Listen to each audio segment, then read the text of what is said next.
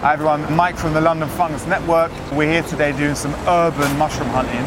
We're in Waltham Forest, East London. Outside this office block, there's some people in there looking at their computers, but I'm looking at the ground. Right, so we're just on the way to the woods, but we're a bit delayed because we keep finding mushrooms, but not just any mushrooms, urban mushrooms. Let's go and have a gander. So it's black, it's knobbly, it's gnarly. It's like a flying saucer that's been cut in half. I like this big disc that is just protruding from this stone wall outside their front garden.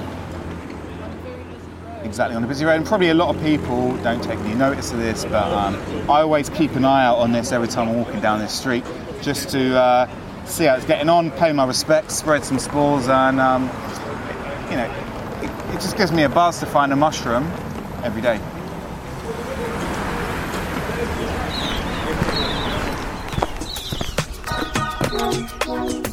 I'm Jess Jorgensen, and this is Running with Mushrooms. I'm exploring the industry and culture of mushrooms around the world, and today I'm hanging out with Mike of London Fungus Network. We geek out about urban fungi, we discuss the cultural fears and tensions around fungi and foraging, and afterwards we head out on a little mushroom foray in urban East London. I'm really excited to chat with you today. Thanks so much for having us, Mike. We're in Waltham Forest in East London.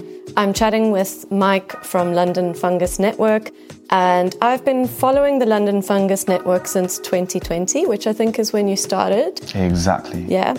And I've been quite excited because as somebody who lives in London, seeing the words London, fungus, and network in an organisation was quite a cool thing. In the beginning, I assumed that I couldn't really engage with mushroom culture unless I lived in the countryside. So I was very excited to see an urban mushroom network and to see the types of events that you're involved in and running and managing, the workshops that you do, the courses, etc.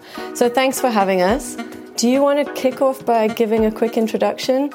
Who are you? And where does London Fungus Network fit into the mushroom world? So I'm Mike. I founded London Fungus Network in the summer of 2020. So that was during the first ever lockdown that we had due to COVID. And so I joined a initiative called London National Park City. I was one of their first 50 volunteer rangers. And so London National Park City, so its aim is to make London a greener, wilder and healthier place and engage people with green spaces and nature in London, but also in other cities across the country and across the world. And I thought, what could be wilder than a mushroom? In many ways, people don't think of mushrooms as belonging in a city because they don't really conform to the kind of orderly, kind of 9-to-5 lifestyle that a lot of us associate with living in a big urban area. But London actually is a really mushroomy place, and a lot of cities are really mushroomy places. People would ask me, do you actually find mushrooms in London? Scratching heads, as if you need to go to the countryside or a national park or some kind of wilderness. But mushrooms and wild mushrooms and fungi, they're all around us. They're not just some slimy grey things on the edge of a full English breakfast or things that you buy in a supermarket, but wild mushrooms are all around us. And I find mushrooms in a city 365 days a year. That's something that's fairly recent to me. Most of my life, I was not aware that mushrooms were around, or, I felt that maybe there was something to steer clear of, like something that were a bit dangerous or hostile. How did you get into mushrooms in the first place? What's your story? Originally it was through foraging and wild food.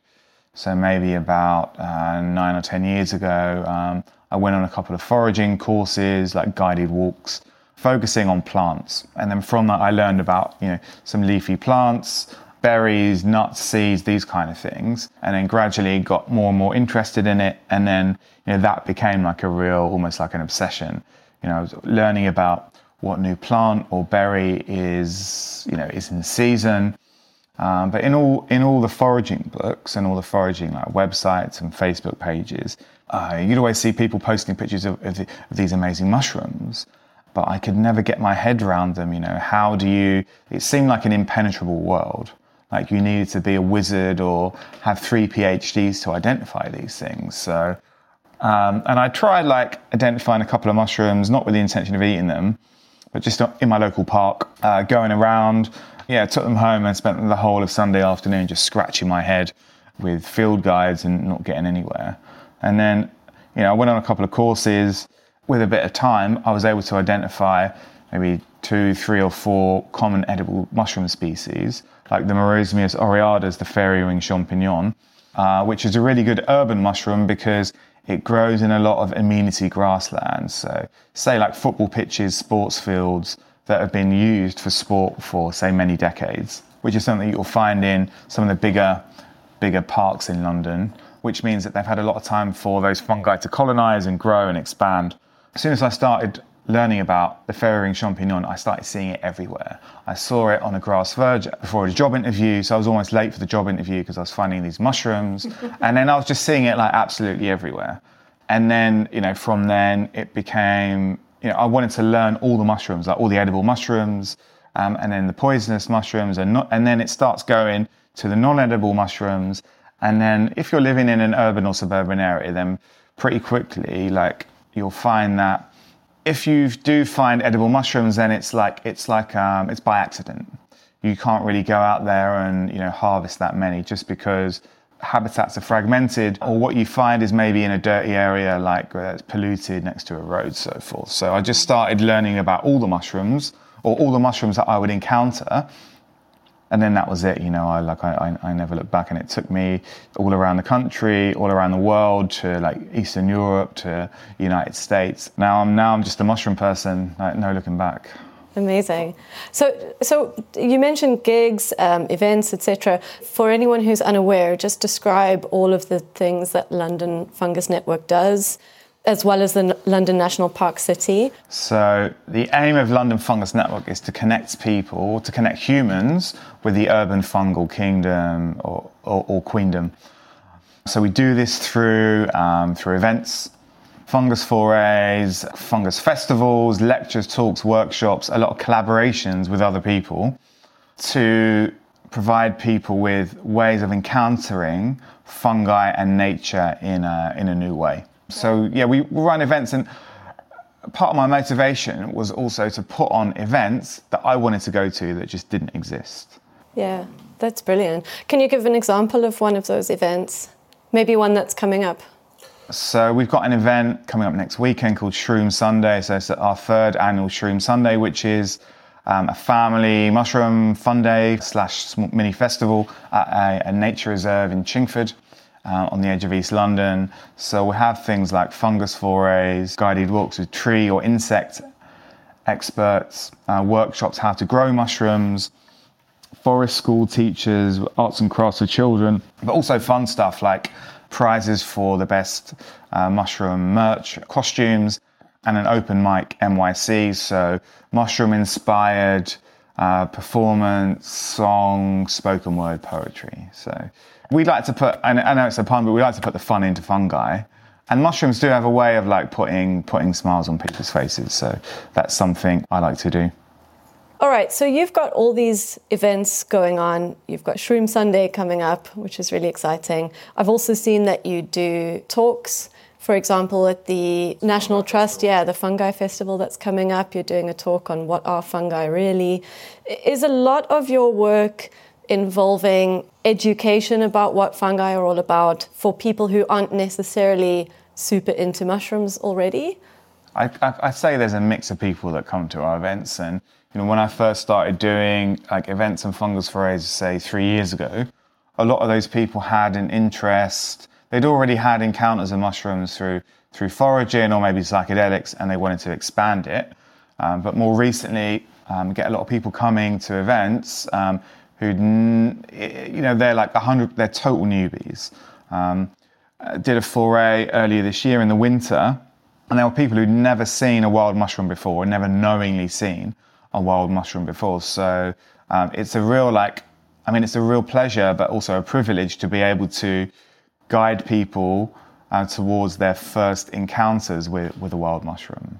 So we had people who were looking at jelly ears or wood ears. So these are like fleshy ascomycete mushrooms that grow. They resemble a human or animal ear that grow on decaying branches. So yeah, I encourage people to touch them, tickle them, which is maybe something that they would not do or would be deemed socially acceptable. But I think tickling jelly ears should be normalised. Every time I try and convince my friends and family to eat the jelly ears that I forage in a soup or a stir fry, I don't know, I found sort of a mixed response.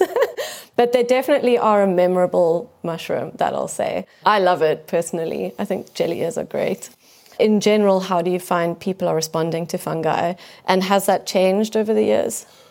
I'm seeing a lot more people who are mycologically curious. So they are open to having experiences and encounters with fungi, but they don't really necessarily know how to access the fungi. I mean, fungi and mushrooms, they're free, they're all around us. Anyone can spot them, touch them, sniff them, pick them, but they can seem like they are maybe a bit out of reach or inaccessible, or you need some kind of elite education. But if I can learn about them and learn what their names are and how to tell one mushroom from another, then anyone can. I agree, and I do think there can be those types of assumptions or perceptions if you're not involved in the mushroom industry of, maybe it's not for me, it's for people with a degree, or it's for people who know a lot about science or know a lot about nature. What would you say to those people to encourage them to get involved, and why should they get involved with mushrooms? I'd say, why wouldn't you get involved with mushrooms? Like, there's so much to learn about them. You can go in so many different directions. Some people are just really happy to geek out on mushrooms, on the DNA sequencing, looking at spores under a microscope, citizen science recording, but that's not for everyone. It's a way of getting people out more into your local area, into green spaces, or exploring other parts of the country. Mushrooms have taken me on different locations that I never would have been to before. There's also people who are interested in like health benefits, nutrition. What mushrooms, or particularly wild mushrooms, can open up a whole new world of flavours. The mushrooms that you'll find grown in the wild have an entirely different palette compared to anything that you'll buy in the shops or find in a restaurant. There's a spiritual dimension to mushrooms as well, something that motivates me, and I've experienced. So there's so many different things that mushrooms can. I was going to say that we can get from mushrooms, but it's more like, what can mushrooms teach us? What can they give us? I agree, and one of the things I've been researching a lot is this intersectionality of mushrooms, and how when you're into mushrooms, you're also into medicine or plants or food or trees or insects or just general ecology.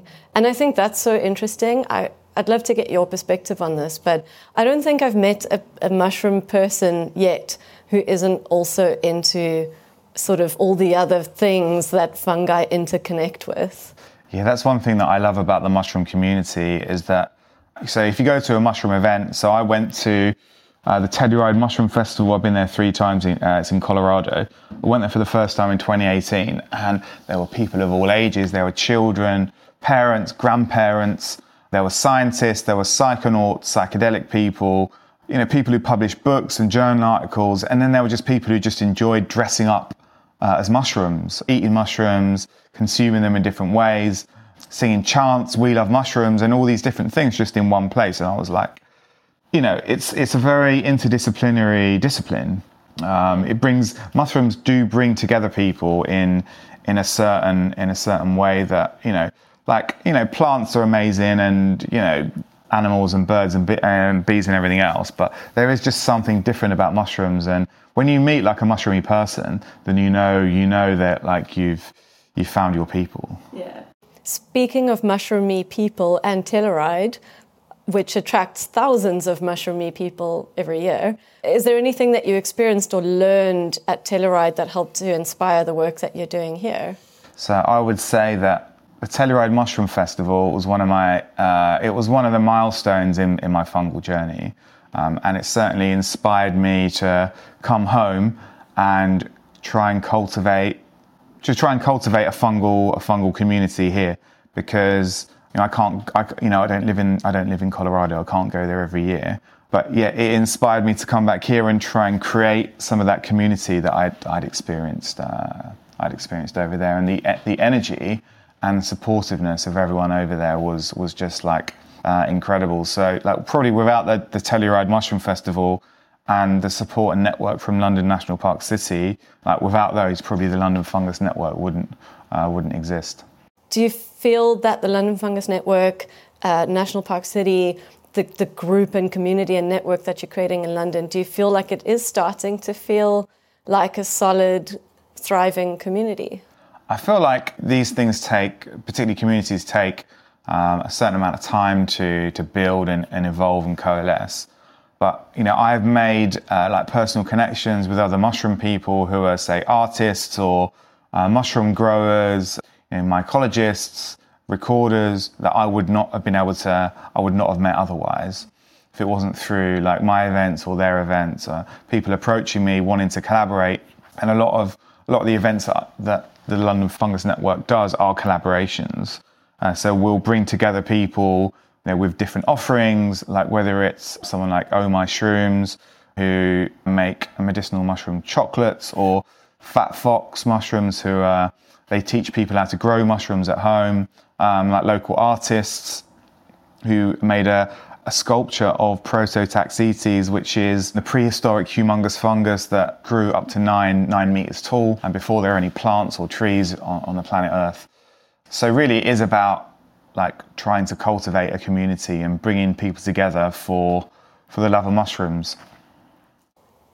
You've been involved in this mushroom culture, as you say, for about 9-10 years. How have you seen the mycoculture evolve in the UK, but particularly in London over that time? Like for me, I've seen like a massive like step change in the last 3 or 4 years. There's way more people like growing mushrooms, either as a small business, as a startup, just out of their own passion, foraging mushrooms, learning about them. Before that, I would really struggle to find events to go to, or places where I could say like buy a mushroom t-shirt. And now you can find them on the high street at like all these high street retailers. But I found fungi and mycology quite inaccessible. I could pay some money to go on a foraging course or go on a foray with maybe a BMS, British Mycological Society affiliated group. But often it's individuals or small groups who are often just doing their own thing and working on their own. There weren't many opportunities just to meet other mycologically curious, like-minded people and come together like in an informal space. When you are curious or almost / obsessive about these amazing organisms, it made me and a lot of people I've met, really hungry for, you just want to like absorb it all and learn. But it can be quite challenging to learn on your own, particularly if you are at an early stage in your fungal journey. But now there's a lot of events happening, not just London Fungus Network, but there's more people doing educational fungus forays all over, not just London, but all over the country now. Seem to be more abundant and more popular. Absolutely, and I think it's this month, is it, that there's a big fungi-inspired installation at Kew Gardens as well. At the Royal Botanic Gardens, Kew, there's a queer nature event, which it's all about celebrating diversity in art, plants and fungi, which I think is pretty fun. Clearly, mushrooms and mushroom products and offerings are becoming a lot more popular. As that happens and this mushroom industry grows very quickly, do you think that's a good thing or a bad thing or a bit of both? Yeah, I think, it can be a bit of both. And often, always when something does become very popular, there can be risks associated with that. But, I think overwhelmingly, we are, as you say, we're having a mushroomy moment right now, like in London, in Britain and like other parts of the world too. And this is just a great opportunity for more people to be exposed to mushrooms. You can buy mushroomy merch and things like this, and okay, maybe, yeah, there are people making money out of it, but I think there's worse things to make money out of than celebrating these amazing organisms which have been, they've been overlooked or misrepresented for hundreds of years. So I think seeing mushrooms become part of mainstream culture can only be a good thing, because they help to normalize it, and hopefully through that more people will become mycologically curious, and buying a mug with mushrooms on it or a t-shirt, those small things they could be the spore that germinates someone on their fungal journey. I totally agree. And as you say, the more mainstream mushrooms become, the more people see it as a viable career path or a way to spend their time. The more money the industry makes, the more the industry grows, the more people have opportunities to get into it and spend more time with it. I had a really interesting chat with Marius Levy of the Fungi Foundation recently, and learned a lot about how mushroom education can actually facilitate in their conservation as well. The more the general public are just aware of fungi, what they do for the ecosystem, what they do for the planet, for us and our own health, the more we can conserve them. So I agree, I think it's a good thing. Let's talk about foraging and the increase of popularity of foraging. As you say, perhaps 9-10 years ago, there might have been some individual groups. Now, maybe it's because I research this stuff, but the algorithm feeds me foraging courses and workshops pretty much every day on all my social media platforms from a wide range of different people around the world, and specifically in the UK, because that's where I'm based. With this increase in focus on foraging, not just for plants and herbs, but specifically for mushrooms, how does that impact the ecology of an area? And in Britain, we have traditions of gathering wild food, plants, berries, mushrooms to a lesser extent. I think for a range of cultural and historic reasons.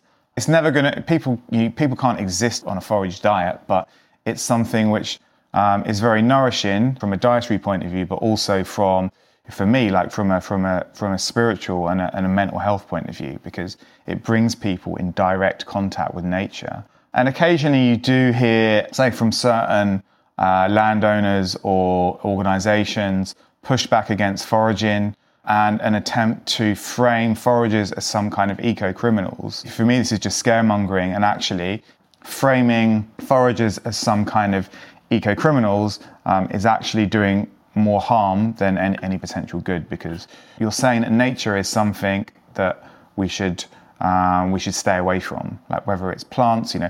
Most people in this country would have experienced things like picking blackberries with their parents, or maybe roasting chestnuts or playing conkers. This is foraging. It's not something that's environmentally harmful. Sure, there are best practice that people should follow when they're foraging. You got any foraging teacher or any book that you'll buy, they will teach you that foraging and wild food is about having a healthy relationship with nature and treading lightly and being respectful.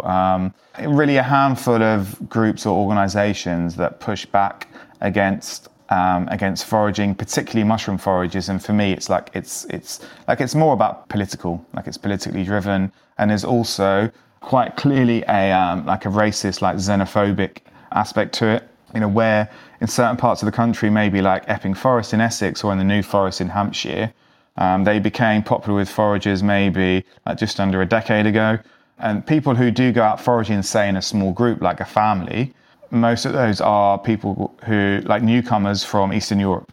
And they're just practicing their traditional practices. That's what they do with their families, to enjoy themselves. Some people go fishing, some people walk their dogs. Why should you care if someone else is going out and having a good day with their family and finding some boletes in the forest? Why deny anyone that experience? It would be really interesting to see that those sorts of mindsets hopefully shift to ones of abundance, where there's more than enough for everyone who wants to engage in this. And why be so shady about it? Yeah, and in our culture, we don't have much traditional knowledge about fungi, whether it's for food, foraging, or just in general, the role they play in the ecosystem. So we have an amazing opportunity here with people who've moved to this country from, Eastern Europe, but other parts of the world too. And we could learn so much from them. So, I'd prefer to see like land managers or landowners, instead of demonizing them, looking at ways to celebrate fungi and these people and their cultures and, why are mushrooms such a big part of their culture. You'll see like pretty much bang on time, this time, autumn every year, there'll be in certain like media outlets, press releases that are like often repeated verbatim from certain landowners and land managers describing, foragers as, being a threat to the forest, gangs of commercial foragers, which is, it's not a phenomena that actually exists. And just trying to frame mushroom foragers and mushrooms in general as something which are to be feared. And, it's those same organisations that they're creating scaremongering about mushroom foragers, but they're also creating scaremongering about mushrooms themselves. Say, don't touch the mushrooms. I've seen this on social media and on posters in woodlands as well. Don't touch the mushrooms because they're poisonous.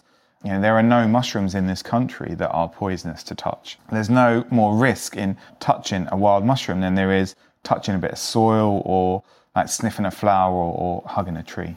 And I think what you're saying here is so important because we need to sort of start to change that narrative around fungi from scaremongering and fear and mushrooms are poisonous, which really like feeds into historical mycophobia. Exactly. And start changing it to fascination. And I think this is something that I've appreciated about what London Fungus Network and the London National Park City communicate quite a lot, is like shifting that narrative from fear to fascination.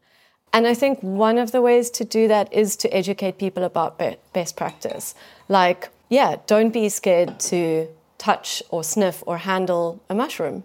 There's no harm in doing that. But what are some of the other best practices of foraging mushrooms that we should always consider when we're wanting to go out and pick mushrooms? Yeah, I think foraging mushrooms and plants, these things go hand in hand. So best practice applies to both of them. So only if you are foraging and you have enough knowledge to reliably identify something, whether it's a plant or a mushroom, then only pick from abundant populations and leave more than what you find. So there's more for other foragers. And when I say other foragers, I mean like non-human foragers, because there are a lot of insects and invertebrates that rely on mushrooms and plants for their food.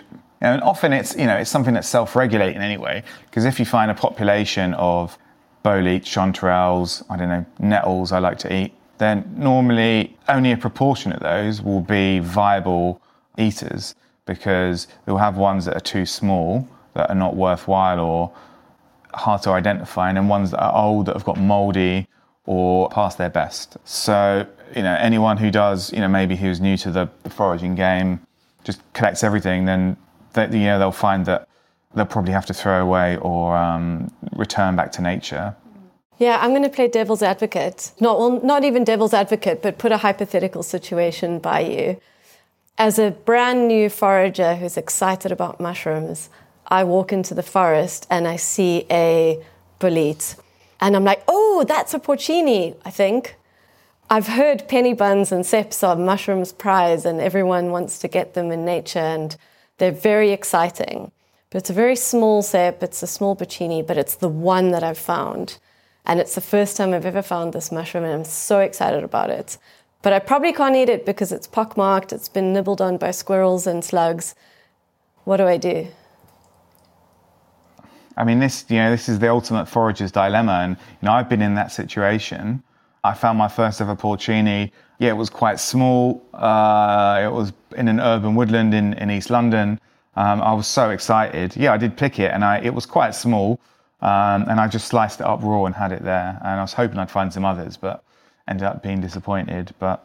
So in general, we should probably just rein in our excitement. Maybe we can allow foragers that first one, because that's a great feeling. I think these attempts to try and regulate or, it's often framed as a kind of a balanced debate. There was an article in the Evening Standard, should we all stop foraging? This was, obviously, when you have a journalist writing something, they try and, to get people's attention, they try and take a controversial angle.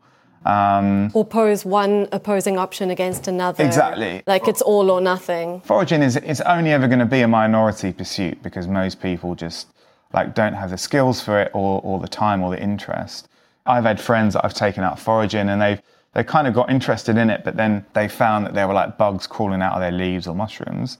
And for a lot of people, that's just it's just not their vibe. The idea, and then someone said to me once, oh, but what if everyone went foraging? There'd be no plants left or mushrooms left for wildlife. And it's if everyone or a high proportion of people were foragers, then we would live in our whole physical landscape and spiritual landscape would be totally different.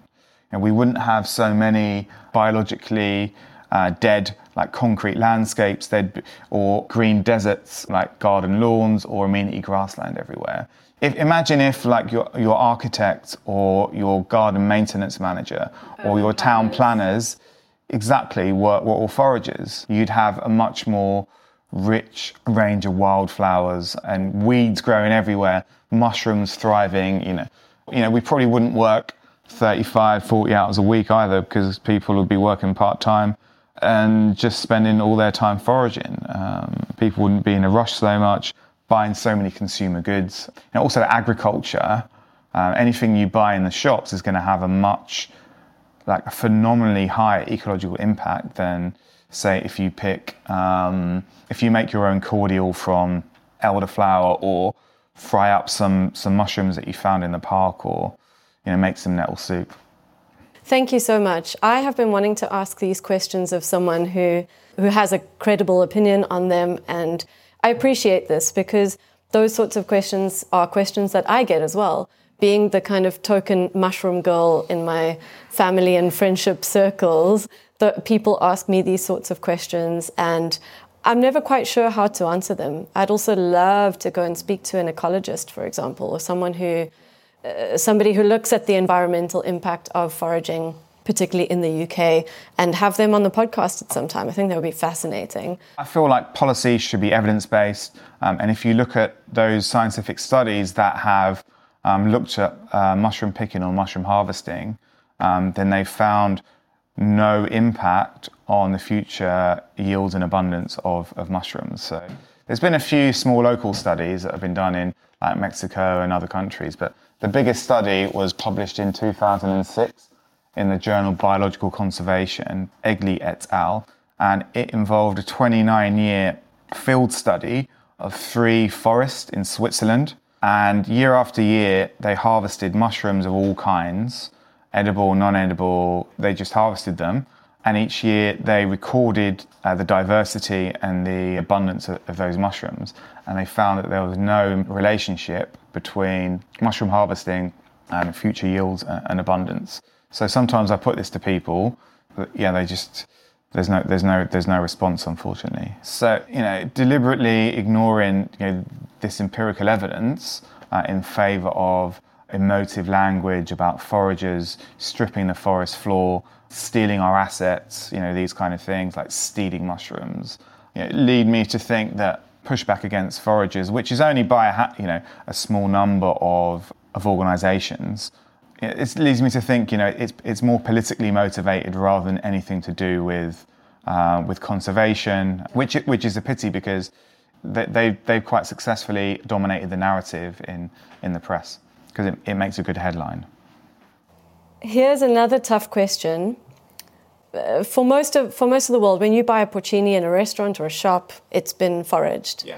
What is your opinion on people who run those businesses? This is again one of the myths that has been perpetuated by certain land managers and landowners, that there are these gangs of commercial foragers going around trashing the forest and picking everything. First of all, no one can pick everything in a forest. It's just not feasible. And if this does exist in Britain, it's maybe it exists as an occasional phenomena, but it's certainly not something that is widespread. But it's becoming widespread as an image or a myth in the public imagination. So what is the motive behind people spreading these types of myths without physical evidence for it? Why do you think they're wanting to do that? So, I mean, just before we pick up on that, so you bought some mushrooms earlier today, some dried porcinis? Yes, I did. And do you know where they were from? According to the label, Poland. Exactly. So if you are, say, a retailer or a restaurant and you want to supply your customers with some wild mushrooms, that's what you get them from. Poland, France, because they have like established supply chains. So, is it about, commercial, inverted commas, commercial foragers who are doing terrible things and making... No one can make lots of money from commercial mushroom picking in the UK. Like, if you look at the economics of it, it doesn't add up. Or is it just that this is something that they can't control and can't monetize? I think it's more about having, wealthy, powerful landowners who are trying to control people's activities and recreation. And I'd say anyone who is skeptical about foraging or think that it is, maybe is causing some kind of ecological risk or harm, I would say, come out with me one afternoon or some other foragers and, see what it's like. They're most likely to be very disappointed because you can go out, say if you want to pick mushrooms, it's in mushroom seasons. Most of the time, you're not going to come back with a big basket full of porcini or chanterelles, just because it is like, finding wild mushrooms is like a magical encounter. And it's, most of the time it's purely by chance. Thank you, Mike. I'm sorry we touched on some touchy topics there, but I think it's important because, like yourself, I have these questions from people, and I think it's really important to have a good argument as to why engaging with mushrooms and plants and your natural environment is a good thing, and it's healthy, and we're not eco-criminals. And I think dispelling that narrative is a huge part of moving from fear to fascination, and for more people to be able to benefit from what mushrooms can do for our own health and our own mental well-being, not just from taking mushrooms, but from, walking in the woods, for example, or just being in nature. I'd love to encourage more people to get involved with mushrooms somehow, or with initiatives like the London National Park City. As I mentioned earlier, I'm going to sign up to become a ranger. I've wanted to for a couple of years, and now's the time when my travels are nearly over that I can actually settle down in London and do that. What advice do you have for people who'd like to get into mushrooms beyond just engaging with them as a hobby? People ask me this a lot. So if you want to get into mushrooms, to find them wherever you live and to find out more about them, there's one simple thing you can do, which is to slow down. Wild mushrooms, wild flowers, wild plants, they're all around us wherever we live. But often, and I'm like this as well, I'm as guilty of this as anyone else, is that we're always in a hurry, particularly in a big urban area where it's just like bam, bam, bam, go, go, go. But mushrooms are all around us. It's only when we start to slow down our pace and be more, you could call it a mindfulness practice. But when we start to become more aware, more mindful of our surroundings, then you'll start to see what was maybe a weed growing up through a crack in the pavement. So that's actually a wildflower, and it provides food for pollinators. Or there could be a mushroom in someone's front garden. I've seen at least 4 species of mushroom growing outside the library, even by the bus stop. But if we're, just always in a rush looking at our phones or trying to get to the next appointment, then you're never going to encounter these amazing organisms. Particularly relevant for Londoners. We walk fast. Mm-hmm. Can you tell me what your favourite mushroom is this week and why? Okay, so people ask me this, and it's a very difficult question, but I like how you phrased it with a caveat. What's your favourite mushroom this week? Yeah, so often it is like the last mushroom that I've found. So on the table here, we have a few samples from the London Fungus Network's mobile fungarium, and you can see this thing. How would you describe this? What does it look like? Okay, when I first saw it, I thought, ooh, is that a dried version of a bright red, starry flower-looking alien egg? So you know what, that is a very accurate description of what we're looking at here. So I showed it to a couple of people in an office where I found it yesterday, and they were like, what is it? Is it an octopus?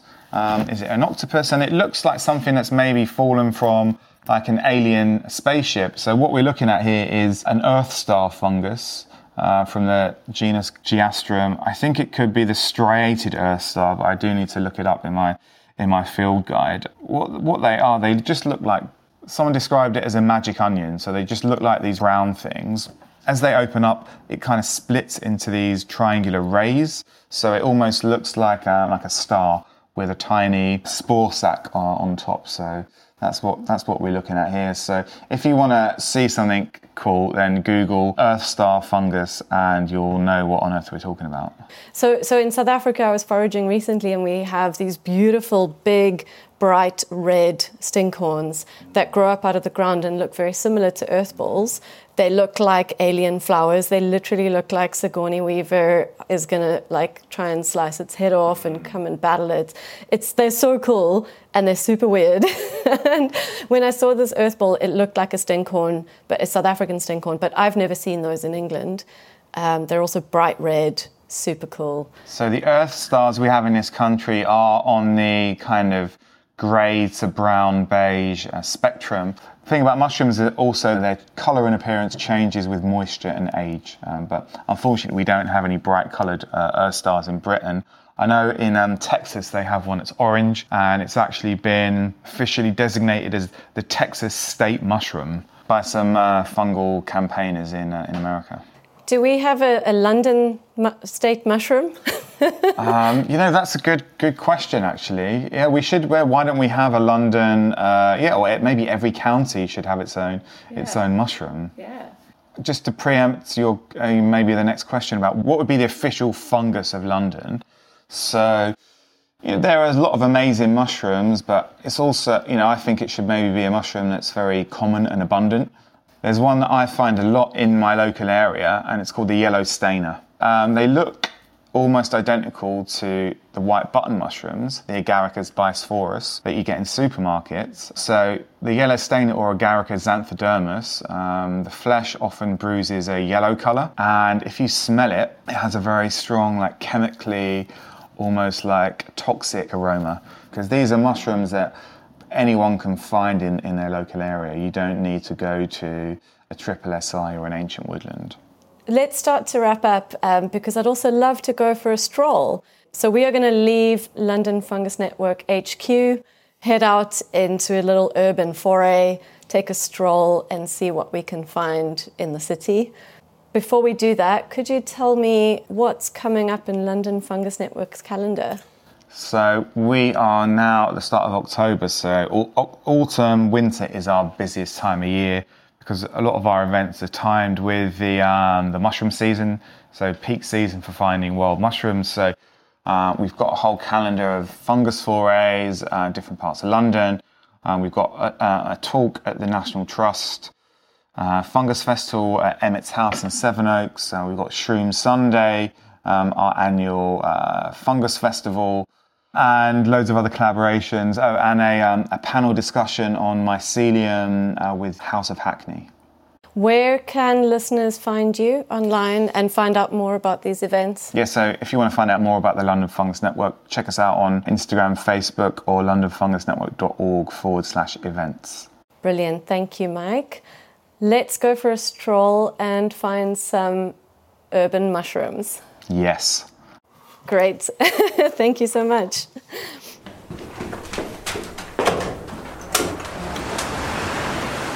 All right, so we are leaving HQ and heading out into the urban foraging landscape. Urban mushroom hunting is one of my favourite pastimes, and I love finding mushrooms in inverted commas unexpected places.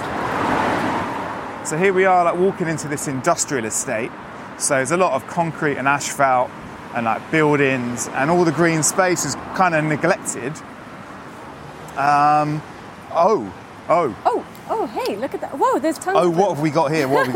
There's loads of them. Isn't this the Agaricus? Yeah, okay, so this looks like an Agaricus because it has a white cap and a white stipe. It's growing in grass. So here's one that's already kind of been detached from the stipes. So you can see the gills aren't pink or brown like you would get on a mature Agaricus mushroom. So this is a Leuco Agaricus, Leucothetes, or white dappling. You can find fungi anywhere. They're resilient organisms. There's a big flush of them just on this tiny little grass verge. So you give fungi, you give nature an opportunity, and it will find a way. So that was a nice flush. I mean, there's a lot of litter here too, obviously. So this is something called a yellow stainer, or an Agaricus xanthodermus. So it is a close relative of the Agaricus bisporus, the commonly cultivated white mushroom. But it stains yellow and it absolutely stinks, which is another good way of identifying it. It's not good for you if you eat it. It will make you throw up and go to the toilet. But it's still a pleasure to find these mushrooms in an urban area. So right next to those yellow stainers, so something else has been popping up here. They're kind of white and black, growing at the base of this tree. So I think what we've got here is a type of ink cap, maybe a pleated ink cap. And you can see them in all different stages of growth here in birth, life and decay. And they're called ink caps because they deliquesce, which was a fancy way of saying that they auto-digest and they turn into this black liquid that you can get on your hands. Yeah, and that's how they release their spores. Ooh, what's that? Oh, okay, we've hit the fungal jackpot here. So you can see on this mouldy old twig. Mouldy old twigs and branches are great places to find fungi. So there are these yellow, orangey, pinky dots, and this is something called coral spot or Nectrina cinnabarina, if I remember rightly. And this is an ascomycete fungi, which, unlike the yellow stainers or the ink caps, instead of releasing their spores by dropping them from the gills, they shoot them out into the air.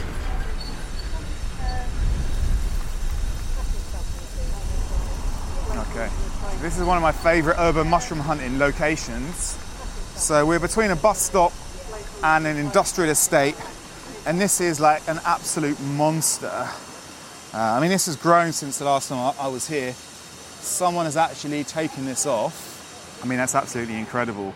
So this is, and there is soil, like insects falling on my hands all over the place.